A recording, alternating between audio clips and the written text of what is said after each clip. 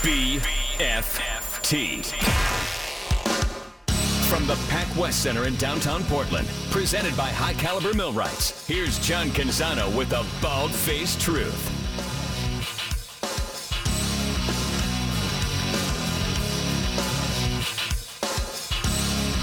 Talking a lot about college athletics and focusing a lot on football. I want to pivot to the other football. Nick Carlin-Voight in the University of Portland Pilots men's soccer team. They were fantastic last season. It was like the best season in like 3 decades at Merlot Field. It was a home record that was... what do you got, bells going off in the background there? I'm outside the chapel and the bells are going. I love that. On the top of the hour. We're getting... So I'm just walking. I'm walking out. But yeah, I'm right outside campus. It's the start of the school year, and orientation is happening for all the new freshmen. So I love that.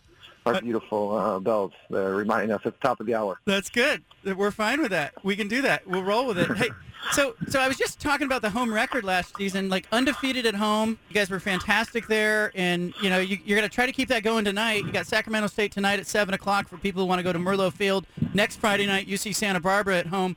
So the next 2 Fridays, you got big games. But give me an idea of why you guys were so tough. You think at home last year. I think we definitely established a Merlot magic environment, right, where we had a real exciting brand of soccer on display. We were the 4th nation's, leading goal scorer team in the country, and we played on the front foot. It was exciting. We scored 51 goals last year, and able to send 3 players to Major League Soccer. And I think it's a brand of soccer that's exciting. There's individual talent, but it's also we share the ball, and we play a positional game model where I think we very much believe in entertainment, right? Where people are going to come and watch us play. We have to put on a show. We have to entertain them. We want to be exciting, and we want to definitely be a team that represents the values of the city. And I think those guys, both on the field and then in the community and the summer camp programs that we run, were really great role models for the local young players, and they identify with those guys and got behind them, and they got to see guys like Brandon Cambridge, who now in Major League Soccer scoring multiple goals, and guys like Benji Michel in the past who are playing and play with a full national team. So I think it's a great place, one, to watch a college soccer game and from a fan perspective, and then 2, as a player, we have a European environment where we have drums and chants and flags, and it feels very much like it's a destination for soccer, which, helped us have an undefeated season at home last year. Give me an idea, because I've watched your recruiting classes, and, you're in there recruiting against the best of the best nationally, and not surprised that you're having the success, as you did last season. But how have you managed to kind of increase the recruiting profile over the years? Well, I think it's selling a vision and having a blueprint for individual player development, right? So a lot of young men, they want to get to professional soccer. And guys like Dylan Pierre, Ray Ortiz, or Chris Reeves, we feel like we can be a platform for them to spring on to the next level, and that we feel like we can help them develop, not just as a soccer player, but as a student athlete, as a human being. I'm very much a big believer. My parents raised it as the power of education, and as a coach, we're just an extension of teaching and learning, and we're able to help improve, right? And I think that is what excites me so much is a group of guys who all have a common goal, and then letting them have team success, and then therefore when you have team success is individual success. So recruiting is the lifeblood of any program, any university. You need to continue to have talent, but then also you need to continue to develop that talent. And a couple people asked me last year, like, where Brandon Cambridge transferred from, and he was with us for 2 years prior. He just didn't put up the numbers. He had 1 goal in the shortened COVID season, and then he had 1 goal in 2021, and he then went to 13 goals and 7 assists. Kervin Sanga, similar, like tripled his production. So it does take some time to develop these young men, but I think when you create a culture of excellence and you create a culture where there's high standards and we're open in our brand of football. Like we commit a lot of numbers forward. We want to score goals. We want to be on the front foot. We want to play a progressive brand where we're in control and we're trying to dominate the game. I think when people come and we have, another nice crop of recruits already committed, but when they come and watch us play or, they see our clips on social media, they see something that's exciting and they want to be part of it. And I think that's, at the end of the day, this is a game, and, we want to excite recruits with the way that we play and a very up-tempo, high-press, kind of relentless, in-your-face mentality of football. And I think that part is exciting for top individual players. I think also our results against, quote-unquote, the Power 5 schools, which now you can maybe say is the Power 2, but, we were able to beat Oregon State in the second round of playoffs, and we're able to beat UCLA 3 times in a row. And so I think when you start getting those results against, quote unquote, the big schools, then it's an argument that, hey, this is a destination for soccer. There is no American football. We're in Soccer City, USA. We have one of the best grass fields in the country. We have a fan base. We have a rich history that Clive Charles and Bill Irwin and these incredible young alumni and older alumni who've come before us have helped create. And then our obligation, collectively from a coaching staff to current players is to leave a legacy and then to leave the program better than we found it and to continue to honor those who built this place. And our job, I think, is just to keep, trying to add years to that legacy and to try to accomplish things that hadn't been done before. Nick Carlin-Voight, University of Portland men's soccer coach, is our guest. You mentioned the Power 5. I got to ask you, what do you make of what's going on nationally in college athletics? And do you feel insulated from that, given that you're in, a conference that isn't football driven, or do you just focus on the day-to-day? What do you see happening on the horizon? Yeah, there's two parts to that question. It's a great question, John. I think the here and now is we got to get this team ready for this season, right? And filling in some holes that we had from guys who went pro early or guys we signed who never showed up because they went pro. But I think from an Olympic sports perspective, regardless of gender, I don't know how these moves are great. If you sign up to play beach volleyball and you're at Corvallis, I don't know how going to Rutgers for a beach volleyball match is a great thing for the student athlete experience. I know this is all TV revenue driven and big conference driven, but I worked in the Pac-12 for 5 years, and to see that conference, really the Conference of Champions just disappear, essentially, almost overnight.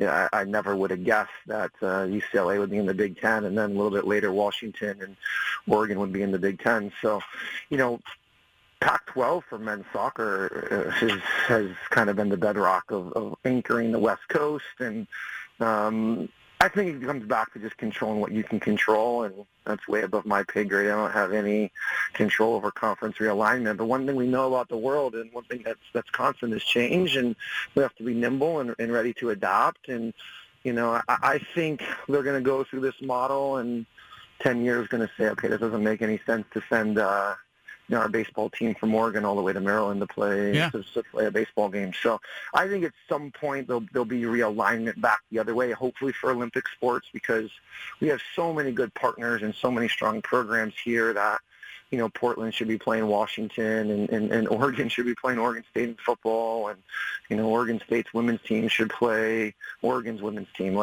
These are just natural rivalries where you start to worry about the fabric of college athletics and why we got into it. And it's not because of, TV revenue deals and name, image, and likeness deals. And, it's really for the student athlete experience. And for football, when they play, I think Chip Kelly said this really well the other day, they only play one game a week. They have, 12, 13 games, and they can afford to fly charter. But, for the non-revenue sports who really, if you look at the Pac-12, the non-revenue sports have won the majority of the national championships at UCLA or USC. Let's not disrupt something that's working really well just for the revenue sports. And so I think hopefully cooler heads will prevail, and at some point they'll do things that make sense for the student athletes, because that's, at the end of the day, that's what this is all about. We coach for the student athletes, and a lot of kids pick a college because they want their parents to come watch them play. And now if they're in a bi-coastal conference, the parents aren't able to fly to the East Coast just for one game. So it's scary times. I think things are changing fast, but that's all down the road. And in the short term, our league is really strong, and our scheduling has been really strong, and we'll continue to control what we can control. I kind of think that the WCC could benefit from some of this. And it's anecdotal, but I was in a hotel in Seattle when UCLA's men's soccer team was playing Washington last season, and I talked to some of the UCLA players, and they were like, hey, it's not going to affect us. They were graduating, or they had one more year of eligibility, but they were like, sure. I can't imagine taking a scholarship at UCLA and then, like you said, going to play a Big Ten schedule, and their parents can't see them play, and they're like, what about the West Coast? And I even talked to a women's soccer recruit and her family that, they were on a visit to Oregon State, and they said, hey, we're just going to pump the brakes here. We're going to see what happens because their kid has some offers in the WCC. And I kind of think your conference is doing it in a Olympic sport spirit, and I think you might benefit a little bit off that, even though it's not for the greater good. Yeah, I think we're positioned well. I think you look on the men's side. There's been multiple programs in our conference who've been to a College Cup and have won a national championship on both the men's and the women's side. And our women's team has won 2 national championships. Our men's team has been to 3 Elite Eights, and we've been to 2 College Cups. And I think it just continues to reinforce that UP is a destination. And the part I do worry about, John, is the scheduling. Can UCLA had not been here for a regular season game until last fall and probably 20 years. And, are these schools now going to travel? Are the big schools now going to travel to the Portlands where maybe from an RPI perspective or their own league schedule, they don't want to take on more travel. So just the equity in scheduling, I think, you worry about a little bit. But we'll see what happens. It's not easy to get good opponents here. It's not easy to continue. We've had Syracuse in the Merlot field. We've had Michigan State. We've had UCLA. I think we'll always keep good relationships with Washington and Oregon State, our Pacific Northwest counterparts who do a great job. But, getting these, Indiana used to, for example, travel and play games here, and a lot of these teams in the ACC and the Big Ten, they just sit at home and they're not incentivized to travel, which I think, is part of the fun experience of college athletics, is seeing a different part of the country. And I know for me as a student athlete, that was such a great experience when you can, see places you've never been through the lens of sport. University of Portland men's soccer coach Nick Carlin-Voight with us. I was looking at your roster, and, you've got academy players all over it, but Isaac Homer is a Portland native, and you've got kid like Jacob McDaniel who's at Liberty High School, and you've got West Lynn kid Jacob Babalai. I mean, are we doing a good job in our backyard of developing soccer players? We're trying. I think for so long youth soccer was pretty consistent, right? And then U.S. Soccer got involved, and the acronyms have changed, and the leagues have changed, and now there's an MLS Next Pro team, and so there's so many more options now for top players. I remember recruiting, Rubio Rubin from Portland to UCLA, 7-8 years ago. We had Marco Farfan committed, and the Timbers ended up signing him. He's gone on to have a great career, and I was proud of our group last year. We had 8 4-year American players in our starting 11, and 2 were Oregonians, right? You had Nick Denley from FC Portland, the club that Clive had built, and we had Jacob Babalai, who was our leading goal scorer in the tournament, walked on here, came from West Lynn. Neither of them played with the Portland Timbers Academy for different reasons. So, development for men's soccer goes in so many different ways. I think we always want to look inside out first. We always want to look in our own backyard, get Isaac Homer, Jacob McDaniels,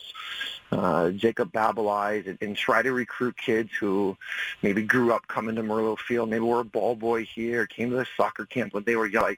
That might mean a little bit more when they have Portland across their chest. But I think at the end of the day, from all of the legendary players, the Heath Pierces, the Megan Rapinos, the Casey Kellers, a lot of our top players have been from outside of Portland, and we need to have a mix and a blend, and we need to be nimble in terms of recruiting. That maybe we can go into the grad transfer portal and get a Cypriot goalie like we had in George last year, who was a 2-year captain, or find a grad transfer from Seton Hall like CJ Tibbling from Sweden, where the game is so global, and I think our recruiting has to match that, and we have to be very, very global as well. But would I love to have as many top Oregonian players as possible? Yeah, the Timbers Academy and the Timbers 2 are doing a really nice job of developing some young players. There are some really good younger players coming up through the area, and we want to try to keep them home and playing on Merlot Field. Regular season opener at home, Sacramento State. You can get tickets at portlandpilots.com. Coach, thank you for joining us. We love having you on. I don't want to just bring you on, when you're in the NCAA tournament and, when it's the obvious time, but let's keep touch during the season and as you keep this going, maybe highlight some of the big games that you have at Merlot Field and beyond. You got Oregon State, I think, in October coming to Merlot. Yeah, that'll be a great rematch. That's always a great rivalry game. They have a new coach in Greg Dalt who's doing a really good job, and they're a great program. But, I just want to, again, thank all the fans out there listening for coming out and supporting UP men's soccer. There's not a better place in the country to watch college soccer than Merlot Field, so we hope to see you, and we can't do it without you. Go Pilots. Coach, thank you. I appreciate you. Thank you. Really interesting comments and perspective from Nick Carlin-Voight. I mean, again, he's coaching an Olympic sport, and we're going to watch Pac-12 teams, and not only the Pac-12 teams, we're going to see the Big Ten teams that have to travel from Big Ten country to play games in Seattle and to play games in Eugene. And I think the stress of that, in addition to the teams that are going to go play in Los Angeles, will definitely have an impact and be something to kind of track as the Big Ten Conference and these schools all play each other. But I think it was just fantastic to get his perspective on sort of the view from the WCC. And I think it's an interesting place for that conference to be in, given that you've got Gonzaga in basketball, you have the University of Portland teams in soccer and in baseball that have been largely successful. You've got some athletes who are on the West Coast who want to play in the Pacific time zone, who want their parents to be able to see the games, in particular if they're playing Olympic sports that aren't, widely televised. And so I do think you have some, I think it'll be interesting to track whether or not the move to the Big Ten Conference harms the Olympic sports in the Pac-12 footprint. Does it cause those sports to have a more difficult time to recruit? Is the beneficiary ultimately a program like the University of Portland? Regardless of that, Nick Carlin-Voight and his team were lights out last season. They had an undefeated home record. They play a very entertaining style. They go deep into the NCAA tournament, knock out Oregon State, which had been a perennial power in that conference and in the NCAA bracket under Boss, the coach there. But now he's off to the MLS, and you've got a roster here at the University of Portland that is poised to make some noise this season. And I don't want to be that radio show that comes in the 11th hour when they are enjoying a run in the NCAA tournament and for the first time has the coach on. So I really appreciate Nick Carlin-Voight making some time for us and joining us and really talking about things outside of the soccer itself. As exciting as the season is, as much as he wants you to come out to Merlot Field tonight and check out that game at 7 o'clock, as cool as that is, I'm as interested in just hearing what he sees from his vantage point, being a guy who was an assistant coach at UCLA, who has now moved over to the University of Portland. And by the way, now he's recruiting against UCLA. I just am fascinated by the dynamic that has been fostered and created by all this movement. And again, you know where I stand on this stuff. Like, change is inevitable. It's like you might as well try to hold back the tide, right? All of that. Money's going to drive all these decisions. That's cool. But I also think there's got to be some common sense and some logic buried in it. Chip Kelly spitting truth with his comments about, why are we doing this? Why not just separate football? You've got a number of coaches who have come out and talked about it at length. It just makes no damn sense to have these teams dragging student athletes, uses the air quotes, student athletes, across the country. It's like Jordan Acker, the University of Michigan regent, said on the show earlier this week. These are employees. When you start asking an athlete to get on a plane and travel across the country to play in a game that creates revenue for your university, that's, by definition, that's an athlete. That's a job. That's a job. So it's just kind of silly to see all this kind of play out in a way that we all know lacks common sense. Nick Carlin-Voight can see it. I can see it. You can see it. Chip Kelly can see it. Chris Hill, the athletic director at Utah, can see it. You better be sure that the presidents and chancellors can see it. They just have their eyes closed because they don't want to see it, because they want the revenue. All right, leave it here. You got the bald-faced truth statewide on a happy Friday.